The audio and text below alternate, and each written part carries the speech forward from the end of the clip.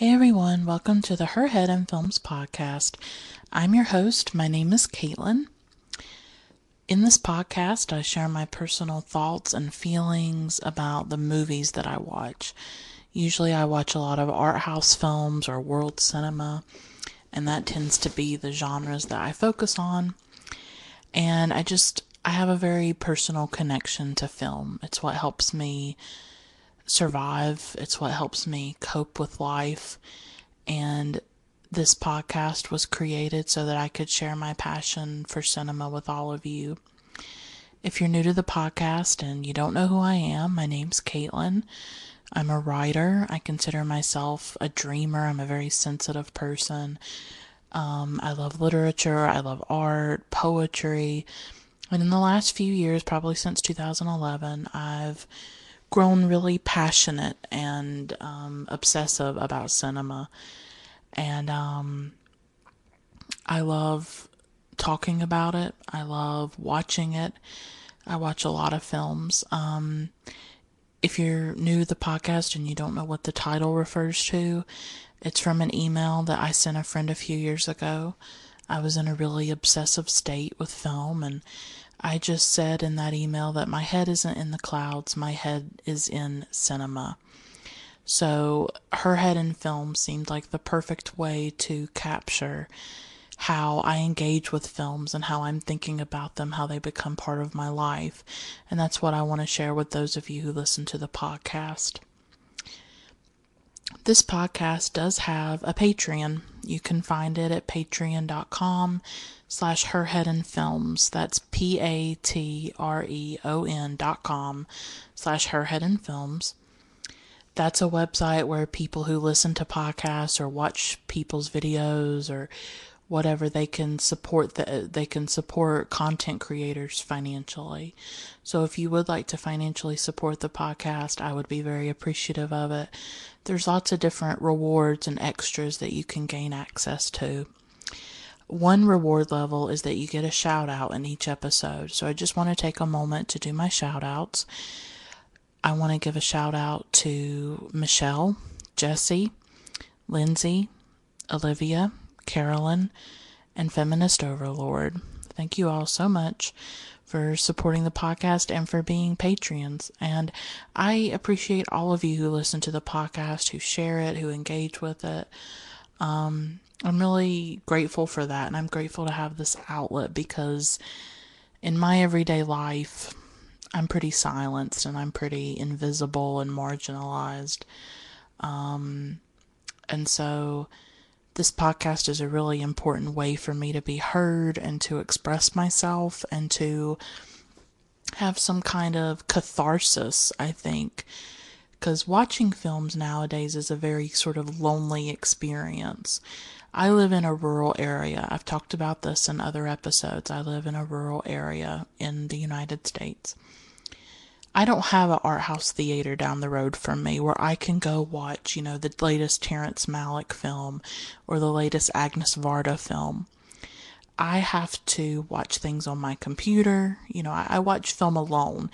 It's very solitary for me. I think it's very interesting the way cinema has shifted, where it used to be this collective, communal experience for people. And I think in the age of streaming, and in the age of just maybe having one theater where you live, and if they only play the blockbusters, then you've really got no access to classic film or art house or world cinema unless you use streaming sites or buy electronic copies or even buy DVDs that you watch on your computer or in your home theater system. I just have a little Chromebook. I don't have anything special, so I rely on streaming, and so I watch films alone. It's very solitary for me. I don't get to talk to anybody about these films that I watch. And often certain films will get stuck. It's like a piece of grit that gets stuck in this groove, and I can't get it out of my head, or I start to see associations with other films. And so that's why I wanted to do this podcast. And this podcast, it's going to be about a few films, but it's going to be about this thing that I've been thinking about today. And, as I've said about film, it's life-saving for me. I have had a difficult life, and I've gone through a lot of things in my life, and a lot of loss, a lot of grief, a lot of trauma. I struggle financially. I've always been working class or poor, and so I don't know. I've just been going through a difficult time. I feel like I'm sort of always going through a difficult time. And I go through depression, as some of you may know from other episodes, and I'm very open about it. That I do struggle with depression, and it's hard. And often, sometimes when I'm depressed, I will watch more films. I found myself watching more films lately, just to sort of, I don't know, get through. It's just very hard. I just struggle with a lot of things that I don't even go into publicly. I don't, it's gotten to the point like I don't even like to share things about my life anymore. I just think there's such a deficit of compassion and sympathy in the world. It's just, people don't get it. I'll share things with people that I'm in regular contact with, but I used to write a lot more on the internet. I used to be a lot more open, I think, about things, and I've found that I've just become more guarded because I think people can be really judgmental, especially these random strangers on the internet who might follow you on Tumblr or Twitter or wherever. I find myself just not wanting to write as publicly anymore as I used to, or be as open about things, and I guess I've sort of shifted it to the podcast a little bit and tried to be a little bit more open. So today I finished a film that I want to talk about, and then I want to talk about a few other films that are sort of related to it. But it's called Dog Lady, and it's directed by two women, by Laura Chiterella and Veronica Genius. And I'm sorry if I didn't pronounce those perfectly. I'm going to call them Laura and Veronica in this review because I don't like to butcher people's names, and I do my best to look online, but it can be a bit difficult sometimes. So, this film is called Dog Lady. It was made in 2015. It's not a particularly well-known film. It's sort of one of these little under-the-radar obscure films.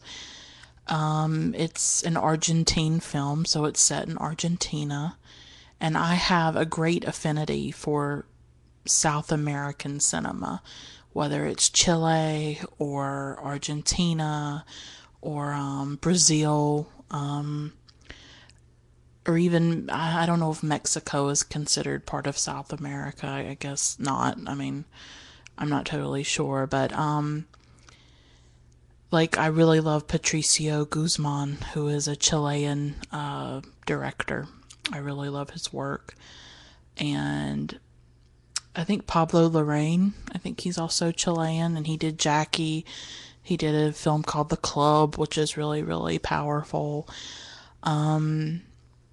So I watched another Argentine film this year, I think, called The Official Story, I think it was, and it was about the military dictatorship in Argentina and things like that. So South America, a lot of the films explore the dictatorships of the different countries. So there's this historical trauma that is often in the work that I think attracts me to it, especially Patricio Guzman's work. I think he is spectacular. I love Nostalgia for the Light. I love The Pearl Button. I would, of course, love to do an episode about him one day, so maybe I'll fit that in or explore his work. So I haven't seen a lot of Argentine cinema, but I've seen some of Laura Chiterella's work. She has a film called Ostende, and I watched that one, and then I watched this one called Dog Lady, and I watched them on Mubi, which is a really great art house website where you can find art house films, you can find world cinema, and often it's contemporary stuff too that you are not going to find on Netflix or Hulu or any of these other streaming sites. I'm not saying that for any other reason than that I use the website. I'm not being It's not a sponsored thing, or this is not an ad for Mubi. I use Mubi. It's MUBI.com, Mubi. So that's how I saw these films. And Dog Lady in particular just stayed with me, and I finished it today. And it's this very sort of simple film in a way. There's no plot. It's really one of those. This is the kind of film I really like, in that it's slow, it's quiet, it lingers in silences, really, and it's immersive, and it really is just about a woman, the title Dog Lady, who lives with her pack of dogs. She has about 6, I would say. And she just lives in the woods. She lives on like the outskirts of town in Argentina. And she just lives her life with her dogs. She has like maybe a little hut that she's built, like a little house. And it just shows her through the different seasons. There's autumn, there's spring. And just how she survives. You know, she gets water. She steals candles from a church at one point. And she steals food at times. And then other times, I think maybe there's restaurants or whatever that will give her food. And she walks with her dogs around. I mean, there's really not any plot to talk about, really. So it's interesting that I chose this for my podcast, but that's why I have a few other films that I want to talk about in relation to it. And like I say, I love films like this. I love films that are directed by women. I like films that focus on women. And this is a film that focuses on a marginalized woman. This is someone who is living in the margins of society, living outside of society. She has chosen to have this life with her dogs. And I tell you, this is something I think a lot about. Like, when I think about my dream life, which I'll never have, but this is my dream life. I want to have a cottage in the woods, preferably in England. I can't explain it. I have this obsession with Britain. I don't know. Especially English gardens. I love English gardens. And so like gentried, aristocratic British people, right? But I want to like Cornwall, like Daphne du Maurier. I love her work. And I always love when she talks about Cornwall and the water and stuff. But I imagine myself somewhere in the woods, maybe in America. You know, I'm from the South. I love the woods. I love nature. It's how I grew up. I'm a rural person. I live in the country. It's sort of part of my blood. And so I live in the woods, but I have a decent cottage. Like, it's nice quality. And it's isolated. There's not a lot of people around. And I have an English garden. Like, it's like an English garden. I imagine it almost as Florence Welch's home. I don't know if any of you have seen Florence Welch's home. You should look for it on YouTube. She's the singer in Florence and the Machine, and just go and, Google Florence Welch's home. And it's so dreamy, and she has this garden. And so my dream life is basically peopleless. It's like a life away from people and isolated from people. And I would have cats. I would kind of be like Enya a little bit, like the singer Enya. I saw this story I don't know, a year or two ago, where she lives in a castle with her cats. And I'm fine with that. I could do that. Instead of my little cottage, I'll have a castle with my cats. And I'll have a little English garden somewhere. I love the film The Secret Garden that was made in 1993 by Agnieszka Holland. And I'm going to talk about another film of Holland's in a moment. So I have this whole dream life in my mind that I have, and it's always away from people. It's with animals. And I've thought a lot about recently with the election, the 2016 election of Trump and all that. I've just thought more and more about not wanting to be around people, much more preferring animals or preferring my dog that I have. So I found it really compelling that this woman, the dog lady, she never has a name. I just found it really compelling that she goes into the woods, she lives this isolated life, and it's basically away from people. For some reason, she likes to be alone. And if you think about most films, mainstream films, but even art house films, there's always they always have people. They're always about relationships, whether they're romantic relationships or a mother-daughter or, a parent-child relationship or whatever the case may be, human relationships, right? This is so anti that. This is not about her relationship with anybody else. It's about her relationship with the dogs, and it's about her life and how she survives. But she doesn't seem to be sad. She doesn't seem to be desperate necessarily, even though she steals things at times. She seems to have chosen this life. It doesn't seem like it was forced upon her. She doesn't seem depressed particularly. It doesn't mean that her life is easy. It doesn't mean that she doesn't have, obstacles and challenges in the way that she lives, but it came off to me like a voluntary decision that she made to live this life, to live with her dogs, to sort of renounce like the human world in a way, a little bit. I mean, she interacts with people. There are scenes in the film where she is with people, and she goes to see a friend, I think, who lives in an apartment. And so it's not that she's never with people. She just doesn't seem to need them. She doesn't seem to need those things. And this is something that, again, I relate to, and that I've never had really strong interpersonal relationships with people. I've never had a lot of friends. I've never had those connections with people for various reasons. And I am someone that keeps my distance from people just because I've had a lot of bad experiences, especially with family. I'll put that in quotes, family. I don't really consider myself as having a family. I have my mom. And I did have my father, but he died when I was 16.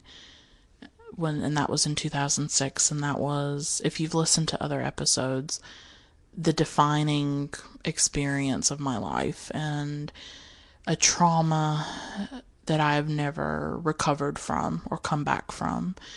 And it basically shattered and destroyed me. So in many ways, I am just a shattered woman living and surviving in the aftermath of sort of the complete destruction of my life and my being. And I know I sound really dramatic saying that, but I don't know how else to say it, that I was completely annihilated by losing my father. So he was my best friend. He meant everything to me.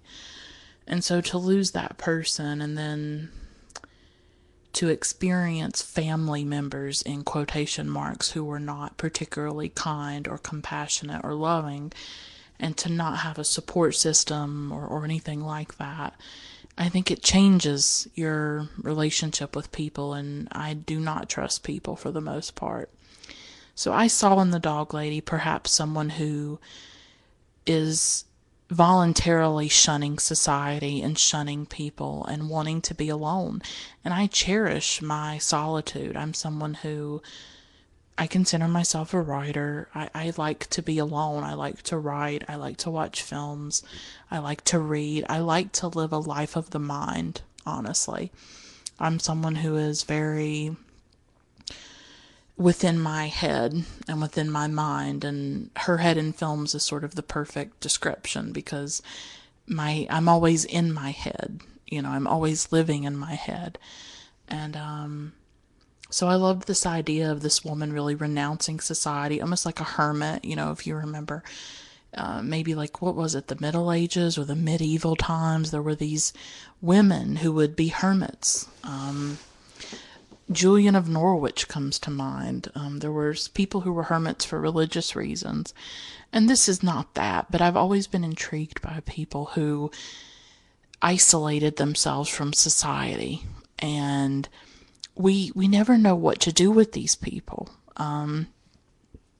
We don't know what to do when we encounter a homeless person or when we encounter someone who is living on the margins or the outskirts of society, and she is literally living that way. And I don't think we know what to do with people who don't want those regular mainstream things that everybody else wants. There's supposed to be this narrative to your life that you graduate high school, maybe you go to college, you fall in love with someone, you get married, you have children, you raise the children, you build up your career, you buy a house, you do this, and this, A, B, and C. And we just assume that that's what everyone can do. It's this very middle class, bourgeois sort of idea of life, right? That everybody has access to getting a good career, that everybody wants romantic love. Not everybody does. Everybody wants children. Not everybody does. Everybody wants property. Everybody wants to live this particular bourgeois life, And not everybody wants that. Some people are more bohemian. Some people just have a different arc to their life and different path. And so with the dog lady, what's interesting is that I think a lot of people would look at someone like her and pity her. They would say, oh God, this woman, living in a hut in the woods with her dogs. How disgusting, how sad. And she has children who throw rocks at her. She's called a witch and a hag, which is obviously gendered language. We maybe could handle a man living like this. And I talked about this in my episode on Agnes Varda's Vagabond, which is about a girl named Mona Bergeron, played by Sandrine Bonnaire. And she is a vagabond. She is a transient, a homeless person. She hitchhikes around. She lives in a tent in the woods. She lives this very, this vagabond lifestyle. She doesn't have a home. She's homeless and she's transient. And, she eventually dies from exposure from being in the cold. And, I talked about in that episode how we don't know what to do with women who want to be on the road, women who want to hitchhike, women who want to live outside of society, outside of capitalism, who choose a certain kind of life that is peripatetic and is transient. And Dog Lady obviously had a lot of, for me, I saw echoes of Vagabond in it in that way, is that both Mona of Vagabond and the Dog Lady are really choosing to not be part of society and to not be with people and to instead be alone, to live lives that are different, that are deviant in some way, especially for a woman. We don't know what to do with women who want to live this way. We revere people like a Henry David Thoreau who goes to live in his cabin in the woods, or other men that go on the road, but we never know what to do with women who do that. And so, as I say, I think a lot of people would look at this dog lady, this homeless woman with no family, no children, no property, I guess you could say, except for where she lives in the woods. And there could be pity, and there could be disgust and repulsion, from someone like that. And instead, I think this film shows the complexity of her life, that she isn't someone who needs to be pitied, that she's a woman living a different lifestyle, obviously, but that she is strong and she is smart and she has survival skills and she has her dogs and she gets to be with nature. And there's bad parts to it, like in the winter and the autumn, and she has a little bit of a cough, and she may not have access to as much medical care. She may not have protection from the elements, and so that comes into it. She's in her 40s. Mona in Vagabond was in her 20s probably, and So she's at a different stage of her life, and you do wonder how long she can continue to live in the woods, because that will start to take a toll on one's health, obviously. It could be that she can't find a job. It could be that maybe it's very expensive to own property or to get an apartment where she lives in Argentina. That's certainly a theme throughout here in the United States, where it's very difficult to afford places to live in the United States. So there's a lot of reasons why she could be living in the woods. I think of after the 2008 recession happened here in the United States, there were like tent cities that started to pop up for people that had been foreclosed on when they had lost their homes. People didn't have anywhere to live, and we still have a substantial homeless population in the country. So she could be choosing to live like this, or she could live in a society where she has to live like that in order to survive because she can't find a decent job that will support her and let her afford a place to live. And so that's obviously something that you have to take into consideration as well. But this film gives dignity to her life instead of pity. And that's really important, I think. This film, while it reminded me of Varda's Vagabond, which I love, and it's probably my favorite Varda film, or one of my favorite Varda films, it also reminded me of a recent Agnieszka Holland film called Spore. And it's actually going to be chosen as Poland's Oscar pick for the foreign language category. They're actually going to choose Spore as Poland's what is the word? What they're going to present, and it might be chosen for the Oscars. So we'll see what happens.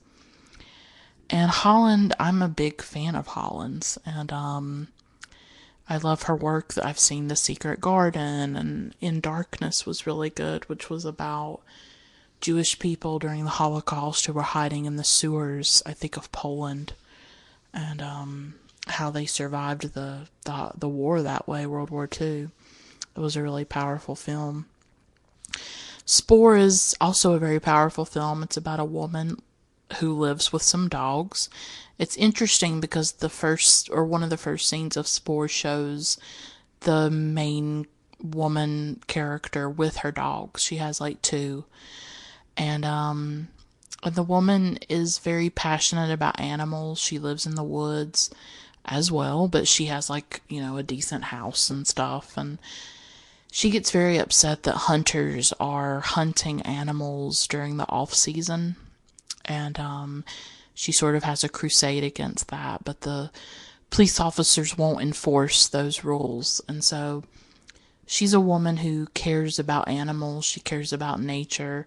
There's a strong ecological and environmental message in the film that sort of equates men with the destruction of the earth, really. That the violence of patriarchy and the violence of masculinity and men and how they treat women.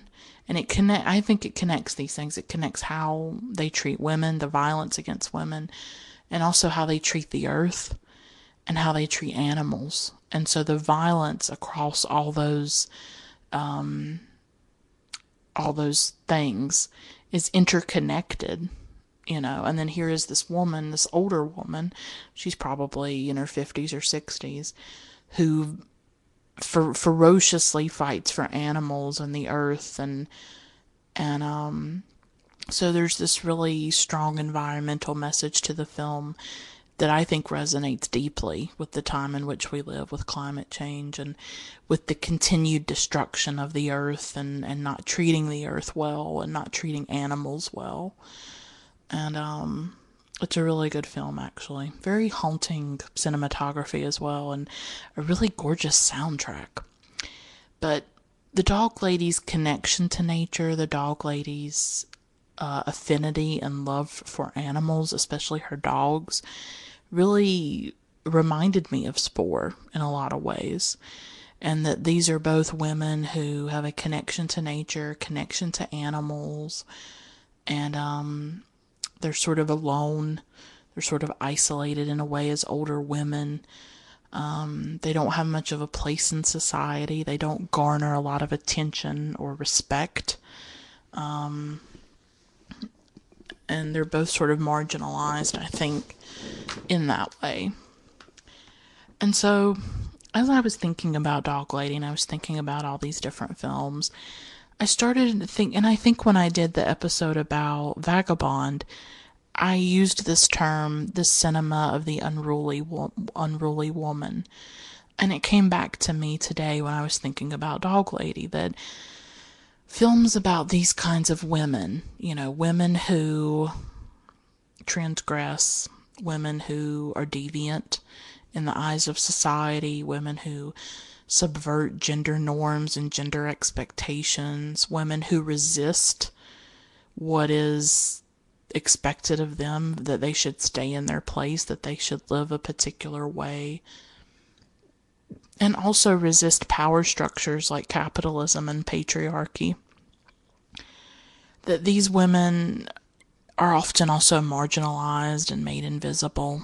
That for me, this is sort of the cinema of the unruly woman in a way, and it just was a term that came to me. And I'm not any kind of film scholar or anything, but I just like it as a term. I just like it as an idea of maybe situating some of these films, often directed by women, but not always. And I like thinking about what would fit into this cinema of the unruly woman. And I use the word unruly because I recently read Roxane Gay's memoir called Hunger, and she uses that word a lot, talks about how fat women, fat bodies are seen as unruly, which really is uncontrollable and excessive and outside the bounds of what is normal and acceptable. And a writer named Anne Helen Peterson also wrote a book that I read called Too Fat, Too Slutty, Too Loud, The Rise and Reign of the Unruly Woman. And I also read that this year. So this word unruly has sort of been echoing in my mind, and I've been thinking a lot about it. And so I would obviously add Mona from Vagabond. I would definitely add the woman from Spore. I would definitely add Dog Lady. And I was just going through some films. I would definitely add Gena Rowlands in some of her Cassavetes roles, like A Woman Under the Influence, like Gloria, like Opening Night. For me, these are women who are hungry. These are women who are aggressive at times, women who want things, women who make demands at times, but not always. I would put in Wanda by Barbara Loden. I think she's unruly. I think there is something about Wanda that is, she's unruly in the sense that you can't pin her down, or you can't totally make sense of her. Wanda, I did an episode on Wanda that you can listen to, and it's just, she is so small in many ways, and so silenced, and so, she's hard to decipher in many ways, but I think there's something sort of unruly about her too, or, I don't know. I would say Possession, Isabelle Adjani. I don't know if I'm saying her name right at all. I apologize if I am. It was made in 1981, and it's called Possession. It's also by a Polish director that I'm not even going to try to pronounce. I think that would definitely be an unruly woman right there. There's this great film called Violetta Went to Heaven, which is about a singer, and I would definitely put her in there. The Red Shoes, Moira Shearer. I think she's a bit unruly. She's someone who wants a lot. She wants to be a dancer.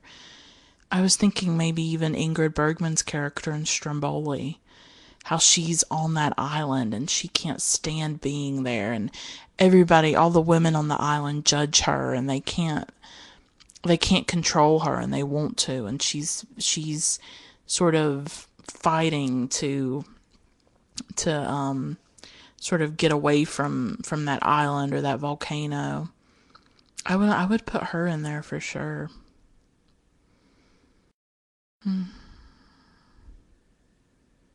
Ooh, La Cérémonie by Claude Chabrol, definitely. I did an episode about that. It has Sandrine Bonnaire in it and Isabelle Huppert, who play these very dangerous women and sort of have this fatal friendship. And I would definitely put them in the cinema of The Unruly Woman for sure. I think some of the women from Bergman, Ingmar Bergman's films like Persona or The Silence, or Harriet Anderson, like in Through a Glass Darkly and stuff, these are women who are very, they break through the bounds, I think, and they're very sort of aggressive at times, and yeah. I mean, I haven't seen those films in a long time, though, but I would definitely put them in there for sure. I mean, these are just, you know, some ideas, some films that I would maybe add to the cinema of The Unruly Woman. I mean, I just think Vagabond is a really perfect example, and Dog Lady for sure. But it's sort of any film about a woman who is difficult, a woman who is seen as a bitch. I would put Johnny Guitar in there with Joan Crawford. I think she is sort of the height of unruliness in that film. She is incredibly ferocious and powerful and interesting. And yeah, I would definitely put her in there. Or Isabelle Huppert in The Piano Teacher. I think The Piano Teacher is a really great example of an unruly woman, of a woman who doesn't fit. You can't categorize her either. I mean, I don't know if unruly is the right word at times. It's just women who we don't know what to make of. Women who are not sort of, demure and polite and perfect, but women who are really flawed and outrageous at times, right? Like Joan Crawford and Johnny Guitar. Women who are different and really outside of our ideas of how a woman should act. I mean, The Piano Teacher would be a good example of something like that. I would even put La Vie en Rose in there. Marion Cotillard as Edith Piaf. She's incredibly unruly. Edith Piaf was just larger than life. She was so just outspoken and so audacious and a real survivor, coming from the streets of France, the streets of Paris, and becoming just this megastar, right? And she had a big personality, and I would definitely put her with unruly women, and for sure. So there's so many, and you could sort of start your own list, who are some women that you would consider unruly, or that you would. And I'm on Facebook. You can find me at Her Head in Films. And hey, if you want to, suggest your own unruly women and films that should be added, I definitely welcome that. I think it could just be a really great starting point, to just think about, how women are portrayed in certain films, and I think often some of the best women characters are often directed by women or written by women, but that's not like a hard and fast rule. I mean, I'm not saying that male directors can't create memorable female characters. So but I really love films about women who are strange sometimes, because the Dog Lady's kind of strange, right? I mean, she's living in the woods with her 6 dogs or more, and she's living this life, and it's different. It's not what you would expect. But I think there are women like her out there, and they don't necessarily need pity, They They need their dignity. They need to be respected. They need to be heard and listened to. And I just think of all the women in this world who are just so like Wanda. I mean, I always come back to Barbara Loden's Wanda. It's just sort of like a touchstone in my life, I think, when I saw that film. Just women who are silenced, who are marginalized, who are invisible in many ways. But often the things that make them silenced or that make them marginalized can also make them unruly. They become marginalized through their unruliness because they may be fat, or they may be a woman of color, or they may be, loud and outspoken and shrill, as they use with that word, or they might be a bitch. Like, Barbara Streisand has always been called, because she was a director and she was a perfectionist, and that was always used to discount her and to put her down. Whereas, when male directors acted the same exact way, they were geniuses. So often the things that make women marginalized are their unruliness. It's the same, they're interconnected for me. That if you are an unruly woman, if you are too fat, too slutty, too loud, like Anne Helen Peterson's book title, then you're often going to be marginalized because you are asking for too much, and you want too much, and you feel too much, and you're not able to fit yourself into these boxes. You're not able to conform, And I think of myself as unruly in a lot of ways, that I don't fit in to these preconceived boxes. I don't conform. I have always been on the outside of life. I've always been on the outside of society, looking in. I've always felt this distance from people, that there was this wall or this screen or something that separated me from other people, because I'm not pretty, and I'm not demure, and I have opinions, and I have thoughts, and I'm a feminist, and I'm a socialist, and I'm, I'm a thinker, I'm a critical thinker, and I think too much, and I feel too much, and I write, and I love different films. I love these little films like Dog Lady and Spore and Vagabond, and it's like I always felt like there was no place for me, and there's still no place for me. I recently tweeted, I'm always on Twitter, y'all. I'm on too much. But I recently tweeted something like, I don't know where I fit in the film landscape online. That I don't feel like there is a place for me, because I don't talk in a really academic way about film. I don't have any kind of background in film studies. I don't have any kind of specialized knowledge about movies.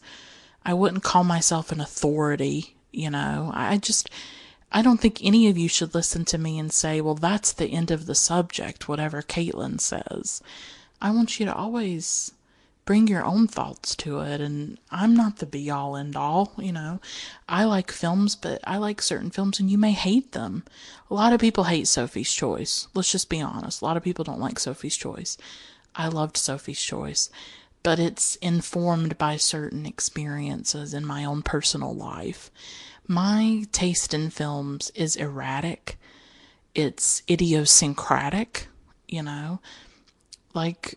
like I said, I love The Secret Garden. I love certain children's films. I have a bit of, nostalgia in me, especially for the 90s when I was growing up. So my taste in film is not, perfect. I'm not Richard Brody here, I'm not anybody important or special. I don't have, decades of experience in the film business or something. And I don't see talking about films as some kind of intellectual exercise. I'm not trying to write a book. I'm not trying to teach a class at a university here. I'm just talking from passion. I'm just talking on the fly. I'm talking spontaneously. And sometimes I just feel weird for being that way. I don't know. I listen to other podcasts and they're just so much more polished and so much more, they have such deep, deep thoughts about certain films. And or I read really great film writing online and I'm just like, oh my God, the way certain people are able to talk about film, and they're really able to talk about, bring in history and sociology, and they bring in all kinds of things, and they're just brilliant, and they have these genius minds when it comes to cinema. And I'm not part of any kind of fandoms. Lately it's all been about Twin Peaks. Everybody's into Twin Peaks. Or what's another big one? Everybody loves Star Wars. They're really into the Star Wars. Or, just certain films like that. Or, who are the big auteurs right now? I don't know. Whoever the big auteurs are right now, I'm not into them. I would say maybe like Wes Anderson or who else is a big auteur? I don't know. They're out there. There's a lot of them, a lot of men that people are into. I don't go for the mainstream stuff, you know what I mean? So I don't know. I just feel like I don't know if there's a place for me for this like really sensitive girl who, well, I'm 28. I guess I shouldn't keep calling myself a girl.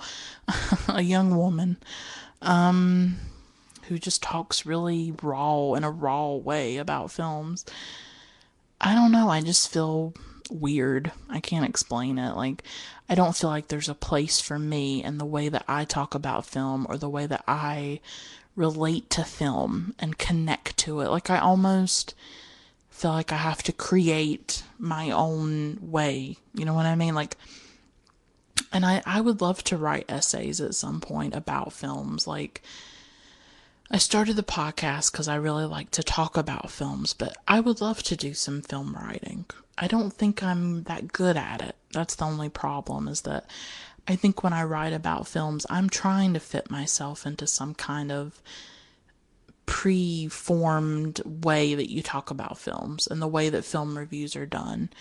Whether it's Roger Ebert or Pauline Kael or, just however a film review is. And I love Roger Ebert. I love that stuff, but it's like, for me, I have to write in a different way. And I always have.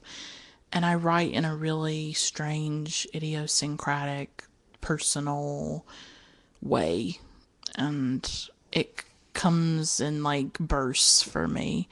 Like if I try to sit down and write, I can't write anything. But if I'm just sort of sitting on my bed, all of a sudden a thought will come to me or something. But I'm trying to figure out a way to talk about films that can incorporate the experience of a film, and that's harder. I don't know how to write about films. I still don't even know how to talk about films. I'm still struggling with that. Like, I don't know. I don't feel like I fit in at all. Like, anywhere. Not just in the film world. Not that I'm even part of it, I don't fit anywhere. I don't fit in the literary world or literary social media or cinema and social media. I don't know. There's no place for me at all. I always feel, like I said, like this outsider, like I'm so separate from the world, and I'm never part of it. I'm never a participant. I'm always an observer. I'm always on the outside of it. I always have these different ideas and thoughts and opinions, and I don't know where I belong. I haven't found a place where I belong, honestly. I don't know if I ever will. I don't know if I'll ever truly feel at home anywhere. I've never felt at home anywhere. I've never felt like where I was where I should be. I've always felt uncomfortable. I've always felt displaced. I've always felt alienated, profoundly alienated from the world around me and the world in which I live. So that's why I'm attracted to these women characters, to the unruly woman, because I see in them shades of myself. I see in them the misfit, the outcast, the outsider. You certainly see that with Dog Lady. You certainly see it with Vagabond. You see it with a lot of the films, I think. Wanda, obviously, with Barbara Loden. You see women who are outsiders and misfits, and they can't find a home, they can't find a place. Or maybe you have to find a home in your homelessness, right? I mean, maybe you have to somehow come to terms with the fact that you're never going to be at home anywhere, and you're never going to fit in anywhere or belong anywhere. But it's hard for me to accept that. I think a part of me wants to think like, maybe one day I'll find my people, or I'll find my place.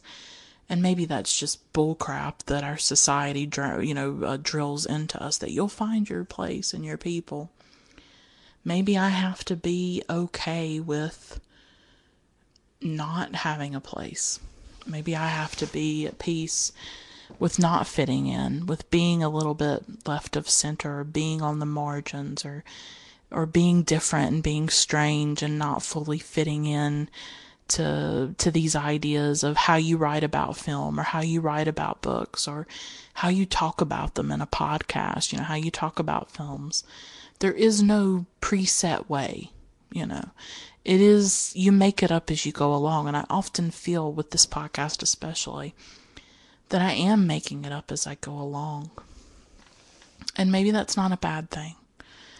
It means that I can keep reinventing myself, maybe, or keep it fresh in some way, or I mean, maybe it's good to never feel like I totally have it figured out and have it all solved, I don't know, but I like talking about films.